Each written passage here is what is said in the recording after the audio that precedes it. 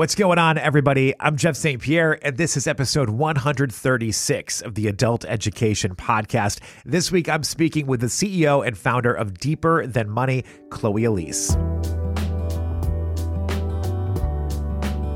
Hey, so I got a message from a listener. Thank you, Sarah, by the way. She said that I should have a way for listeners to reach out, comment, or suggest guests and topics on the Adult Education Podcast. There is a way that you can do that. It's through Instagram. That's the best way. The show has an Instagram account at Adult Education Podcast. You can message me there and be a part of the conversation. You can also find me on Instagram, TikTok, Threads, and Facebook if you want to. That's at St. Pierre on Air. Now that we got the business out of the way, thank you for listening this week. I'm excited to share this conversation. I've been holding on to it for a little bit now because we're talking about money. And money is always tough. It's such a personal subject. I feel a little awkward whenever I dive into this subject with someone because by no means am I some kind of financial expert. I have made a lot of mistakes with money in my life. I never want anyone to think that I'm telling them how they have to live their life financially. But I do think that today's guest has some great insight into how we can be better with our money. This week, I'm speaking with the CEO and founder of Deeper Than Money. Her name is Chloe Elise. One of my biggest takeaways from her book, which is titled Deeper Than Money, Ditch Money Shame, Build Wealth, and Feel Confident AF, is right there in the title, Money Shame. It's something that so many of us deal with. We feel this inherent guilt when we have some debt or money problems. Then that gets compounded when we see other people on social media going on vacations and buying expensive things. That shame just continues to spiral. Chloe talks a lot about that shame and how we can get rid of it. I really enjoyed this conversation, so I hope you will as well. Before we dive into it, just a reminder to subscribe to the Adult Education Podcast on whatever platform you're listening on right now, and feel free to leave a rating and review and share the show with your friends. Now, on to my conversation with Chloe Elise. Hello. Hi, how are you? Good. How's it going? It is going fantastic. How is this whirlwind day of press and media treating you? Oh my gosh, it's been so fun. It's been great. I know sometimes they can be very, it can wear you down when you're just constantly jumping from one person to the next. No, it's been really fun. It's been good. Well, good. I'm glad you're enjoying yourself. Chloe Elise, Deeper Than Money, Ditch Money, Shame, Build Wealth, and Feel Confident AF. Thank you so much for talking to me today. Of course. Thank you so much for having me. So the day that we're recording this conversation is August 24th, and I was listening to your podcast. So I think this is a day after what would have been your mom's birthday. I just want to say I'm so sorry for your loss, but I feel like you're so lucky to have had her. She seems like a wonderful human being. Oh my gosh. Of course. Yeah. And, she really inspired me to write this book to begin with. And so it was such a cool and, coincidence to have the book come out this week. It was really special. Yeah. And I know traditionally when a book is published, it's probably been turned in for about a year, give or take a little bit of time. So I imagine she got to see most of the book before it was sent back in. Yeah, it was kind of crazy. So I started this whole process like 3 years ago. Yeah. And again, my whole reasoning for wanting to write this book, again, I'd been asked from people in the Deeper Than Money community for years, like, write a book. And it had been kind of on the horizon a little bit, but the real driving factor was because I wanted this to be a project that my mom and I could do together. And so anyway, we started on the process, and there's so much that has to happen to get a published book before you even start writing. Of course, I did have to have a proposal, which is super thorough, but then you have to get an agent, you have to get the book deal, you have to, have all of these things set up. And so that whole process took a year in itself. And so, and then once that had happened, it takes a while for contracts and, those conversations, and then actually starting the manuscript. And so I'd written a lot of the manuscript, and the manuscript was due in like early spring, like late winter, I believe in like March or April of 2022. And my mom ended up passing away in February of 2022. And so, thank goodness my publishing team was incredible. And, I reached out to them and I'm like, I can't finish this. Yeah. It was of course like the emotional aspect, but also just like the time consuming part of getting this on paper. And so they were like, we'll move it to a fall date, like, take care of yourself and we'll let you know what that fall date is. And so anyway, they reached out to me about a month later and they said, hey, we officially got it approved. They sent me a new contract to sign of when my manuscript would be pushed back to due. And the due date they gave me was August 23rd of last year, which was my mom's birthday. And of course they didn't know that. Sure. So that was pretty cool that I turned in my official manuscript a year ago on her birthday. And then the book was actually published on this Tuesday, so the day before her birthday. So it was really cool. I love that you were able to sort of celebrate your own success with her in mind through all of this. I think that's a fantastic thing. Yeah, no, absolutely. She was big on celebrating. And so I've done a lot of celebrating this week for sure. Good. Well, I'm glad the book is finally out there. I've been following along with your story for a little while now, and I find it very interesting. And I think one of the biggest things about money that is so hard for a lot of people to grasp, that I think you do grasp, is that money is a little bit different for everyone. Like, not every city costs the same to live in. Not every, Target has the same prices for clothes. Everything is a little bit different for everybody depending on where they're at. Mm-hmm. Yeah, exactly. And that's really what I cover in this book, is getting rid of the shame that often comes with that narrative of, here's basic financial advice and it should apply to everyone. And here's where you should be. And here's where this is. And then every single person with completely different backgrounds, socioeconomic statuses they were born into, just priorities and dreams and whatever else, they all look at that and say, oh, and size themselves up against that. And so the whole point of this book is to say, screw that baseline of where you should be. And instead, let's take a holistic look at where you want to be based on your goals, your priorities, what you value, and completely deconstruct this idea of how we've been taught to spend and look at money, and instead create this new philosophy around alignment with who you are, what you want, and what your goals are today and long term. It's so interesting to me that just talking about money became a shameful thing in the first place. Like, why should we feel shame about this situation? Like, yeah, we all make mistakes. Nobody's perfect, but then when you get someone that gets, breathing down your neck about, this is my favorite one, because you bought the avocado toast, now you've got to feel guilty about everything that you've done in your entire life when it comes to money. And I've just never really understood why that shame has always come along with money. For sure. And, I think a lot of it comes down to do with our systems and how things are set up. When you think about who benefits from there being this stigma to talk about money, you look at, think of it from like a corporate perspective. It's very frowned upon to talk with your coworkers about salary. But when you think of it from the perspective of like, who benefits from that? Is it the people who benefit from salary transparency when they're talking to a coworker and they're like, yeah, I make X amount, and their coworker says, wait, you make X amount? I make $10,000 less than that.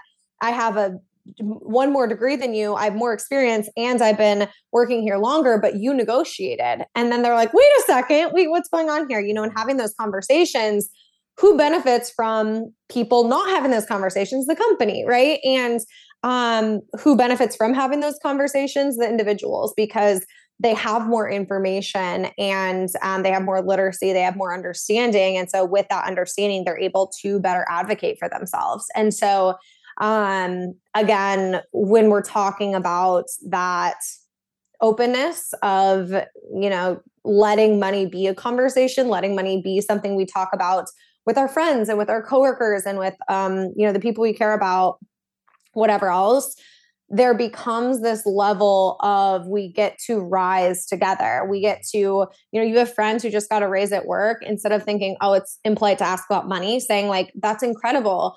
Did you negotiate your starting salary? What were the things you learned? Do you have tips for that? What are what's the feedback you got?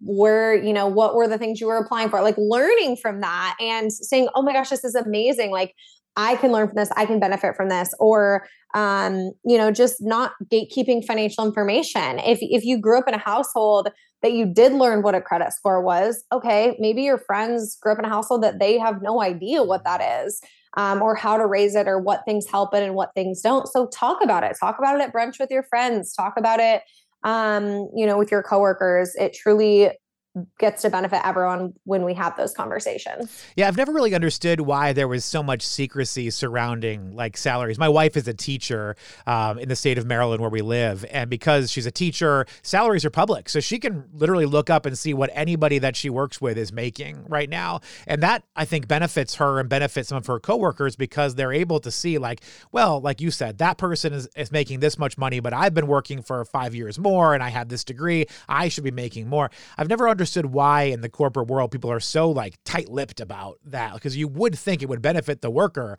way more if we were open about that and had those conversations.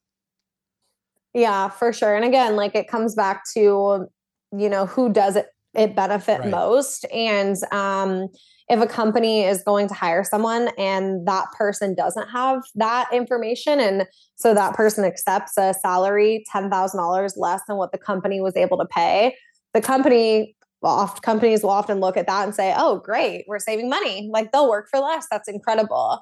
And so it benefits the company in that sense, but again, hurts the individual. You use the word negotiate a lot in your book, and it seems like negotiations are something that you've been involved in from day one for you. And I find that kind of interesting. And I wonder where you learned that step, because I know for me, when I got out of college, if somebody was going to offer me a job, I said yes. Like it didn't matter what it was. Like I know one of my first radio jobs was part-time in Allentown, Pennsylvania. They were paying me $7 an hour to be on the air. The hostess at the Chili's I was working part-time at was making $10 an hour, making more money than I was seating people at a restaurant, when I was on the radio. But I was like, hey, whatever, I'll take it. I need this job. I want to break into this business. So for you, how did you learn to negotiate? Like, where did that idea come from for you? For sure. So I started, when I started diving into the finance world, I also simultaneously started to learn more about our systems. I started learning more about the idea of this patriarchal setup of our world, and I started getting very into this idea and the statistics behind women asking for less. The statistics, I believe it was I read a book. I'm trying to think if it was Lean In by Sheryl Sandberg. I'm pretty sure she talks about it in her book. But she was talking about how women are like significantly less likely to apply for a job unless they meet all of the standards, whereas men are more likely to apply for jobs that they don't have standards. Men are statistically more likely to negotiate their salary. They're statistically more likely to do all of these tangible, actionable things that allow them to increase their salary, right? And so we hear these statistics all the time of like women make 70% on the dollar of men or whatever else. And oftentimes it's talked about in a way that doesn't, as a woman, doesn't feel empowering. It feels like, oh, that sucks. Like, so I'm just going to make less because I'm a woman. Like, and it's kind of talked about like that. You see like news articles and it's like, our system sucks. Women are getting screwed. And you're like, okay. And I felt disempowered by that. And I wanted to say, okay, but what are the things I can control? Right. And so again, I started like really diving into this. And that's where I learned those statistics of women are less likely to apply for roles that they don't completely meet the requirements.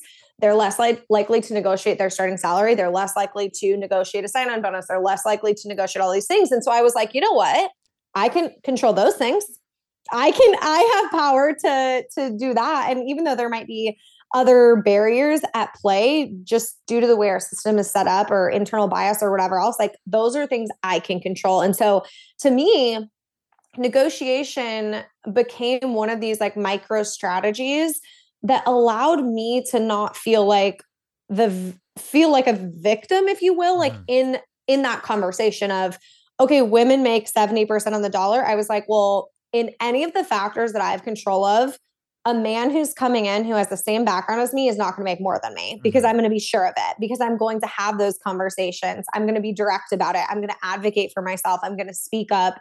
I'm going to apply for jobs that I don't meet all the qualifications. And I'm going to prep for an interview to where I make sure that my argument as to why I would be the best candidate is taken seriously. And so it just felt like it just really gave me a lot of empowerment in that conversation when it came to tangible, measurable things like finances, salary, etc.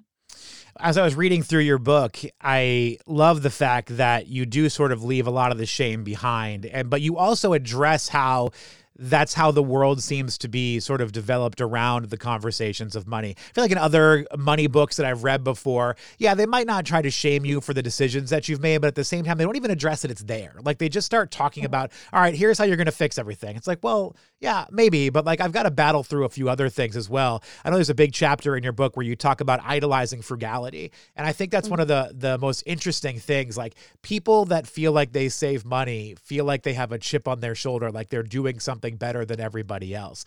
And I've had so many conversations with coworkers that fall into this. Like there's a guy I used to work with, for example, it's a good one, where I went to, I forget, like Old Navy or something, and I bought like a $30 pair of jeans. And I was so excited about the way they fit because you know how it is. Like jeans are so hard to find the right fit. And I was like, and he's like, oh, how much did you pay for those? And I said, $30. And he was like, well, I got these $7 Wranglers at Walmart. You got ripped off. And I was like, well, yeah, but like those wouldn't fit me, man. And it was like this whole conversation for weeks about how he saved money on his jeans. I was like, why do we idolize this idea of frugality? I get it. He saved a few bucks, but at the same time, like I'm happier, I'm more comfortable, like all of that. Exactly. And again, with that conversation of both shame and idolizing frugality, a lot of it comes down to this core belief that is just runs wild in the finance industry of the goal is to spend as little as possible. I talk about that a lot in this book. The other, like main principle that is subconsciously spewed at us through mainstream financial advice is the goal is to spend as little as possible. The goal is to have as much as possible in retirement. The goal is, all these things that are so extreme, instead of saying, okay, why is the goal to spend as little as possible so we have enough later? Okay, why is the goal to have as much as we can later? So we die with as much money as possible and we leave behind as much money. Like leaving behind money when we go is incredibly powerful. It can be a legacy. We can use it to take care of the people we love that we're leaving behind, organizations we love. Like that, I don't want to diminish that. Like that's incredible.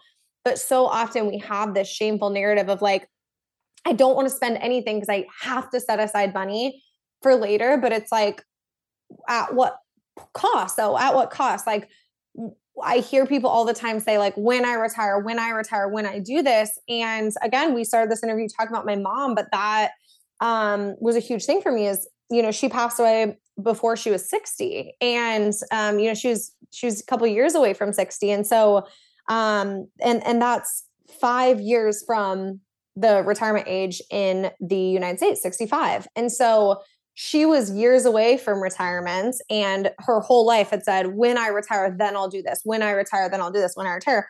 And that didn't come. And not only did that not come, even if she were alive, her health was declining too. And so she not only like financially felt like I can't do it yet, I have to wait, but like physically she that wasn't there as a resource either. And so, at the end of the day, it was like, for what? Like, why didn't you take the trip then? Why didn't you spend that money then? Because, you can't now, And so, and again, that's a more extreme example. And this book is not a like YOLO, like spend it now, don't save for retirement, but it's all about understanding there has to be this middle ground of the genes that it's like, okay, do you want a gold star for spending less on jeans than someone else?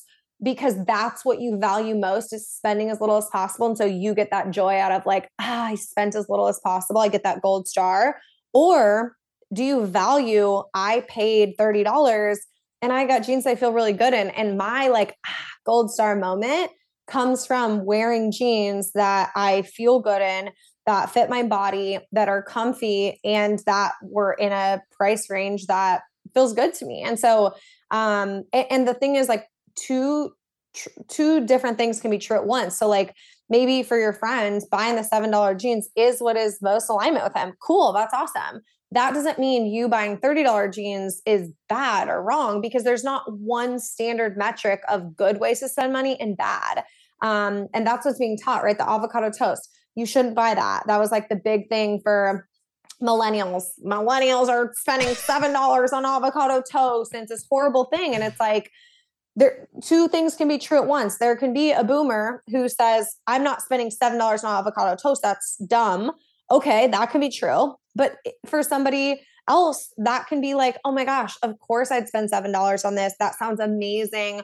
Like what an incredible lunch or brunch or whatever. I'm so happy about this. So both things can be true, but the shame of that's not in alignment for me, so that's stupid for you to buy it, is just so outdated and just negatively impacts the way we look at money in such a way that's detrimental to our mental health. It's an idea of like the morality of saving, right? Like I'm a better person than you because I saved money. Like that's the morality of saving. And it's just a concept that I've never understood, but I've also never heard someone put into a book or put into words like you did in this book. And I was like, wow, Chloe is onto something here. Like there is a legitimate thing out there, like a moral thing that people believe they own because they're spending less money than somebody else. Yeah, exactly. And that's really what I wanted to put into a method and a step-by-step process, because I think for a lot of people, they've felt that before. Like you talked about earlier, like I think most people can relate in some capacity of feeling shame around money, but we often don't call out, here are the tangible ways this shame in your life is negatively impacting your financial journey.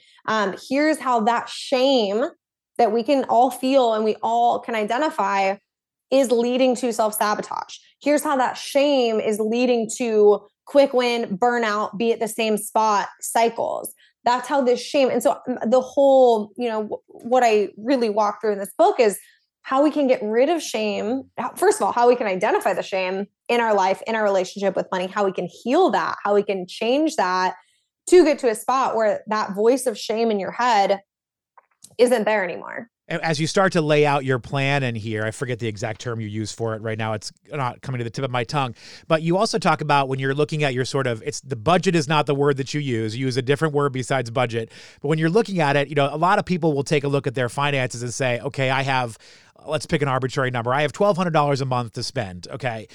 And they think of it as $1,200 per month, no matter what. But you point out, like, every month is a little bit different. Like, you've got December where you've got Christmas, or maybe February with Valentine's Day. You may have a loved one that you want to buy something a little extra for. You've got a month where somebody's birthday falls or a graduation coming up. Summertime, you might do it.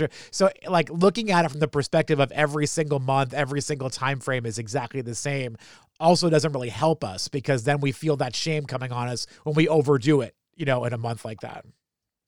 Exactly. And oftentimes, especially for people who, maybe have the same paycheck every month. So in your head, you're like, I should be saving the same amount every month, or I should be paying off the same amount of debt every month.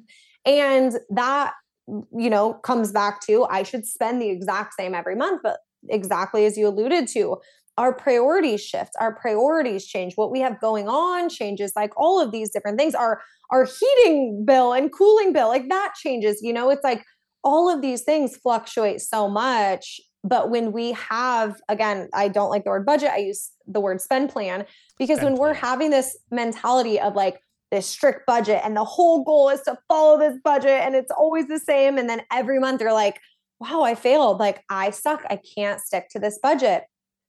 You're not broken. The system is, like, your budget's broken. Like, throw it out the window, because so often when we're thinking of a budget, we're thinking of this exact same every single month spreadsheet that we have to stick to, and we can't change it, or else we've dropped the ball. And then what happens is you're a week in and you're like, well, I'll try again next month. And you're like, I can never stick to a budget, and something always comes up. And it's like, of course, something always comes up, because every month is different. And you're also growing and changing and shifting, and your goals shift and your goals change. So why are we trying to follow this stationary spreadsheet, And so again, while it follows a similar idea, a spend plan is about mapping out where your spending is going, but understanding that it's allowed to ebb and flow. The amount you put toward your goals is allowed to ebb and flow and change as you change. And in fact, even if it changes, it actually in the long end, or in the long run, leads to hitting your goals faster, because there's more sustainability and you're not constantly crashing and burning all the time. It's like a diet. It's like all those crash diets that you see people do. Like, yeah, maybe you get on a diet, you lose 20 pounds or whatever it is, and then you stop doing that diet, you gain it back, and then you feel that shame, and then you probably gain more weight, and then you have to go back to doing something else. The spend plan gives you that flex to understand that there's going to be good months, there's going to be, harder months. It's going to go back and forth. It's not always going to be perfect. I'm curious from your perspective, Chloe, over the years that you've been working with clients, you've been talking with people, what do you think is the most common roadblock or pitfall that you find people kind of ending up in? Honestly, I know we've talked about this already, but shame. Yeah. This idea that something comes up, and when something comes up, right? Let's say you forgot you had to pay your property tax at the end of the year, right? And you get that bill and you're like, oh my gosh, I haven't planned for this. What stops people so often is not that bill. In their eyes, they're like, the bill is what stopped me. It's not the bill. It's this shame spiral. And it starts like this. It gets the bill, and then it's, I can't believe I didn't plan for that. I'm so bad with money. Why didn't I think of this? Why am I just now looking at this? Of course this happened. Now this is going to throw off everything. And then the spiral continues. Now I can't stick to my budget this month. And so what's the point of even doing it? I'm not even going to try, all this stuff. And then it's like, well, screw it. I already am off my budget. I might as well go buy those things and do this and whatever else. And then it becomes, I can't believe I did all those things. I can't believe I spent that money. Now I'm so far off. I'll never get ahead. And then it continues and continues and continues until they're back at this spot of just, why am I here again? Why did I land here again? Whatever else. And so one of the big things when it comes to sustainability that I work with my clients is like, there are things that will come up. There are times you will forget about the property tax bill that's going to come up or whatever else. And there are logistical things we can put in place so less and less things come up, of course. But let's say something comes up. The biggest thing is neutrality here, of saying, oh, I forgot that was coming up. Okay, what do I need to do to move around? That right there, that mindset shift of that not meaning something about you, because there's no shame. I'm a human being. I've been busy. I have stuff going on. I forgot about that. That's all that it is. Okay. I forgot about that. All right. What do I need to do to fix it? What do I need to pull out of savings or move around, or maybe take from this paycheck and move to this paycheck? And then I'll set that over there, and okay, I'll set up this plan, and then I'll do this and this and this. And okay, cool. And now I'm back on with my day. The difference between that and the shame spiral of getting that and it meaning something about you, and then saying screw it, and then it leading to this rampage of like, I'm not even going to look at my budget because there's so much shame around it. And then if I look back at my budget, I'm reminded that I failed and I suck and like all of these things. So we ignore it until they get in such a bad spot that they say, I have to do something different. But it doesn't have to be like that. It gets to be this like neutral, oh, this happened. Okay, cool. What's the plan? And that is one of the best gifts that you can give yourself, because again, it's not just about logistically that's better for you, but for your mental health of not having that additional stress, shame, guilt, anxiety in your mind running through all day long. That's such a gift that you're giving to yourself, that again leads to this sustainable growth in your goals. Well, Chloe, I know I'm running out of time with you, but I love your attitude. I love the way that you approach money. I'm 42 years old, and I walked away from reading most of your book. I have not finished it quite yet, but reading most of your book, feeling a much different feeling towards money. I've always had a complicated relationship with money. I grew up with not much of anything. So I have on one side this fear of being poor because I know what that's like to be in that way. I don't want to do that to my family. I don't want to do it to myself. But there's other side of me. It's like, I grew up being poor and I have money and I want the things that I never got a chance to have. Like, I'm really being torn in two different directions.